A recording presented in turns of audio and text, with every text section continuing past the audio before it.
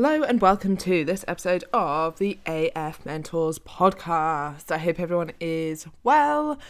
Today I'm going to talk about, let me just get my notes up. Probably should have done that before. Okay, here we are.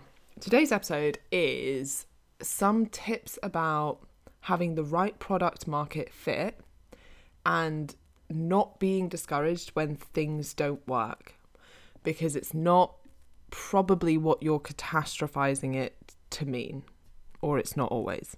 So product market fit is just a fancy way of saying you need to have the right message in front of the right people with then the right product.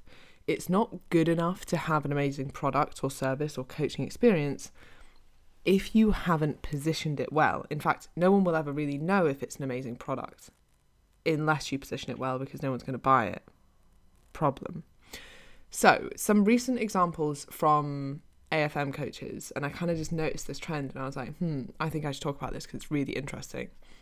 So, one of my coaches, Hazel, ran a free trial to which nobody signed up. I think she got a couple of her mates to sign up and then decided not to run it because there was no interest. And she'll put her hands up and say that she didn't market it well, she wasn't really excited about it, the timing wasn't great because she had a load of other stuff on, and it just bombed, right? Now, if you do something half-hearted, this is a good example of like, go all in or don't do it at all. If you're going to do something, do it well or don't. This is a lot of the time, this is why I don't do free trials. It takes a lot of energy. You need to love it. You need to be involved in it. It runs off your energy. If you don't have that to give, don't do it. Because actually what ends up happening is you're like, hey, come and have a little insight into my business. Oh, it's shit and I'm only doing it half-assed. Then people are like, oh, even if I was thinking of signing up, do you know what? I'm definitely not going to sign up now. So make sure you don't do that. And anyway, some people would kind of shit themselves here about then running a paid program. Like, oh, no one signed up to my free trial, so who's going to sign up to my paid program? However, Hazel just launched her first ever group coaching program, signed up 30 people, which we actually capped the numbers at. So I don't know what she would have got if we hadn't capped them, but that was a good, I want to say like 4 or 5 days before the start date. 30 people signed up, reached the cap. And the reason that we capped it was because first intake, you want to make sure things run smoothly, that you're not overwhelmed, that everyone feels really, really well supported. And then the plan is to get feedback, to refine it, to make improvements, and then to launch again with bigger numbers. Now, who would have thought that more people would want to do a paid program than something for free? And I think there's a couple of good lessons in here, but one of them is like, don't underestimate that. When people are bought into you, often they want to pay. So when I'm working with someone, I actually want to pay them. Partly because of my own buy-in and the likelihood of me subsequently actioning the advice that they give me, but also partly because I want them to show up at their best, right? And also because I really value my time. So I would rather pay someone for a consultation properly, fully, and then use that time well, rather than it's like, it's free, but actually it's not free because it's the cost of my time, right? And when you work out your hourly rate, like if I work out technically my hourly rate is pretty fucking high now. So actually that's costing me money if it's a pointless meeting. So I would rather pay someone to actually show up well than for them to do me a quote unquote freebie, but it's kind of shit. And honestly, I mean, I'll just say this anyway.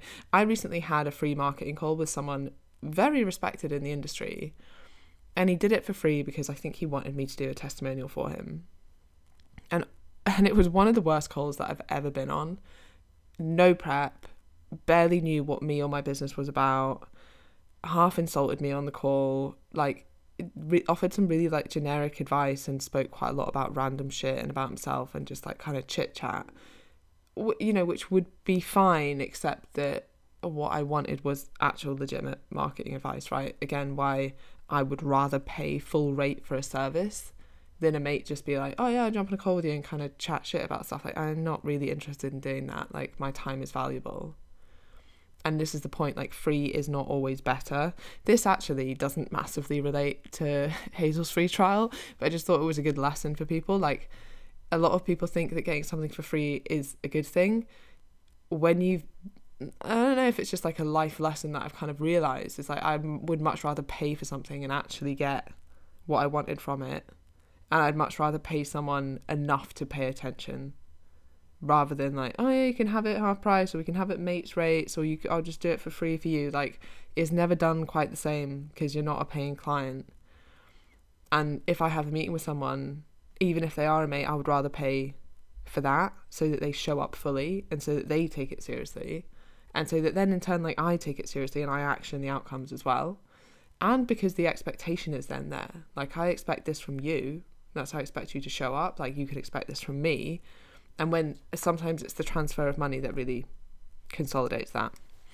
Anyway, back to my point. Another example was Laura, who launched a group program recently and only got 2 sign-ups. Now, if she didn't already have a full, I think 35 to 38 one-to-ones off the top of my head at the moment, kind of book, roster, intake, whatever, 35-ish one-to-one clients, then that might have seemed like this big failure. But the truth is, people do want to pay to work with her. In fact, they're actually happy to pay a little bit more to work with her. But the group wasn't marketed well. The group wasn't positioned well. It wasn't what people wanted. And then even more interestingly, the people that did sign up to that weren't in her niche.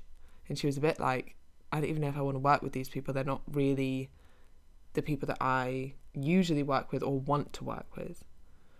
And it's interesting to investigate this and question whether the way that you're promoting a group option is maybe as like a lesser or more generic version of your one-to-one, and that's putting people off. And then you're either attracting the wrong people or you're just not attracting people. Because they're like, well, I'd rather work with you one-to-one. If I'm going to pay, I want to pay, maybe they have a similar mindset to me. Like, if I'm going to pay, I want to pay for all of it.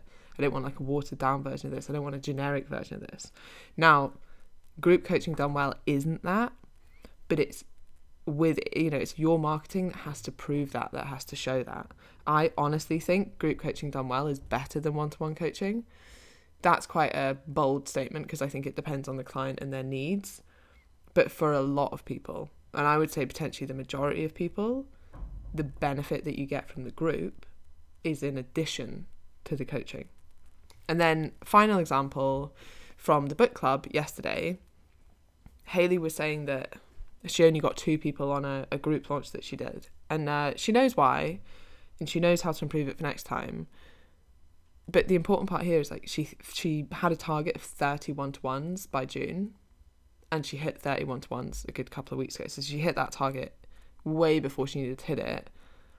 And again, like, you could see that as a failure. If you just launched a group coaching program and a few people signed up, you'd be like, oh, it's me. No one wants to work with me. That's not true. It's just the wrong product in front of the wrong market. You've not packaged it up well enough, because people do want to work with you. They've signed up, they've paid money, they're working with you. You've just not put the right product in front of the people that you want to help, or you've not shown them that it's the right product for them. And one approach I really like, and in fact, what I will say is that a lot of people think, okay, well, once I'm full one-to-one, I need to do a group option. And that's not the only way to scale. And sure, you can take on coaches, but even that, like, you don't have to do that to scale. And one approach I really like, because it's what I use on AFM, is to give people the support when they need it most. For example, the first 3 months of coaching.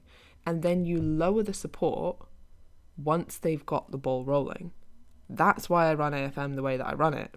We give you a ton of support for the first 3 months, and we implement with you and we really come inside your business to help you build it.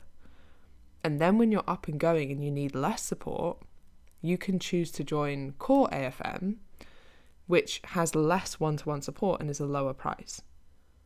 Now, selling straight into Core AFM doesn't usually work because you need the one-to-one implementation initially, right? It's getting to know you, it's getting to know your business, it's getting to know your vision, and it's putting the right steps in place, because actually the advice that's right for one person isn't right for you. There are some basics, like, hey, it might be good for everyone to get in 3 workouts a week, but there are some more specific things, like, what's the right calorie target for you? How can we fit this in around your life, right? And same with your business. Actually, what's right for your marketing? What's right for your niche? What's right for the business you want to build? That will be different depending on your starting point, depending on your vision, depending on the people that you want to help. and depending on your coaching style as well. So the point I want to make about the above examples is it would be easy to see these as failures instead of learning opportunities. And it helps that all these examples like prove that they can sell, they can coach, people do want to work with them. But when you don't have the right product market fit, you can be a great coach with a ton of ability and it's not quite working because of your marketing, not because you're shit, not because you need more followers, not because people don't like you or they don't want to work with you. You're not a bad coach and you don't lack ability or demand. You just aren't putting in the right product in front of the right audience with the right marketing. And again, what's interesting about all these examples is that they were able to sell the higher price option, but not the lower price option, right? So it was either the free trial or the groups that didn't really work very well. But actually the one-to-one, which is higher, or the group option, which was paid, did significantly better. And then another important reminder that I don't think any of us do well enough is to make it clear how you are different. And this is probably what's so important about the marketing side of these. Why is working with you different to what they've tried before? And often we're bad at explaining this because on AFM or with EIQ grads, or honestly, if you're listening to this podcast, you likely surround yourself with incredible coaches. And I mean, you definitely surround yourself with me, right? Because you're listening to this. Now, remember that your program is novel to your audience. It's different than what they've tried before. They've probably been doing Slimming World and Weight Watchers and some awful 6-week shred or something. And I would literally go out my way to say, this is different. And one of the biggest barriers to most people to signing up to your program is like, oh, I've done this before. I've tried diets before. It will just be another thing that won't work. You need to break that barrier down by showing how you're different. Why is it different? How will you make it work for them this time? And don't be afraid to say that. And I think one of the reasons that people are afraid to say that or they feel weird about it is because they know that other coaches that they follow could read it and be like, well, I do that. It's not that different. It's not for them, right? It's not for me to read it and be like, what are you talking about? It's different because you work on mindset. I work on mindset as well. You're not saying it's different to me. You're saying it's different to what they've tried before. And it is different. And that is what's going to get them results. And you need to be more confident in your marketing or people are going to go back to Slimming World or So-and-So Shred or some meal plan program. So if you want to help people, you need to get out of your own way and show how you're different. And that doesn't mean you're massively uniquely different to all the other incredible coaches that you surround yourself with, but know that actually that's quite a small group of people and your audience isn't following all of those people. And the likelihood is your audience hasn't done good coaching before. So that's what you're saying. You're saying, I'm different than the shit diets you've done before. You're not saying I'm different than all these other coaches that have also done EIQ, even though you are, and you will be distinctly different and uniquely different. But you need to, what you're really different than is some shitty fad diet. I hope that this episode has been useful to you. And I want to leave you with this. So if you're listening to this and you feel like you've been conned by mentorships before, or let down, or you've wasted a lot of money, or they've tied you into horrible contracts, I want to hear from you. I want to show you what good mentoring can be like. I want you to experience a mentorship that actually cares about you and your business and doesn't see you as a number. One where you feel heard and appreciated and supported, because that's what you will get on AFM. And the proof is in the results. Like, we don't tie people into long contracts because we don't need to. People stay because they want to stay. That's what makes the community so incredible. Everyone is here because they want to be here. So if you want support like I've never seen anywhere else before to build a business that you love, head over to afmentors.com, book in a call with me. It's not salesy. There'll be no pressure tactics. I'm literally going to ask you a couple of questions. One, tell me about your business now and where you want it to be, and let's see if I can help you. And then if I think I can help you, I'll ask you if you have any questions about mentoring. That's literally it. I'm not going to tell you need to sign up on the phone. I'm not going to pressure you into anything. I just want to show you what it can be like when you are supported and how much easier it is to get out of your own way and help the people that I know that you can be helping when you have the right support in place.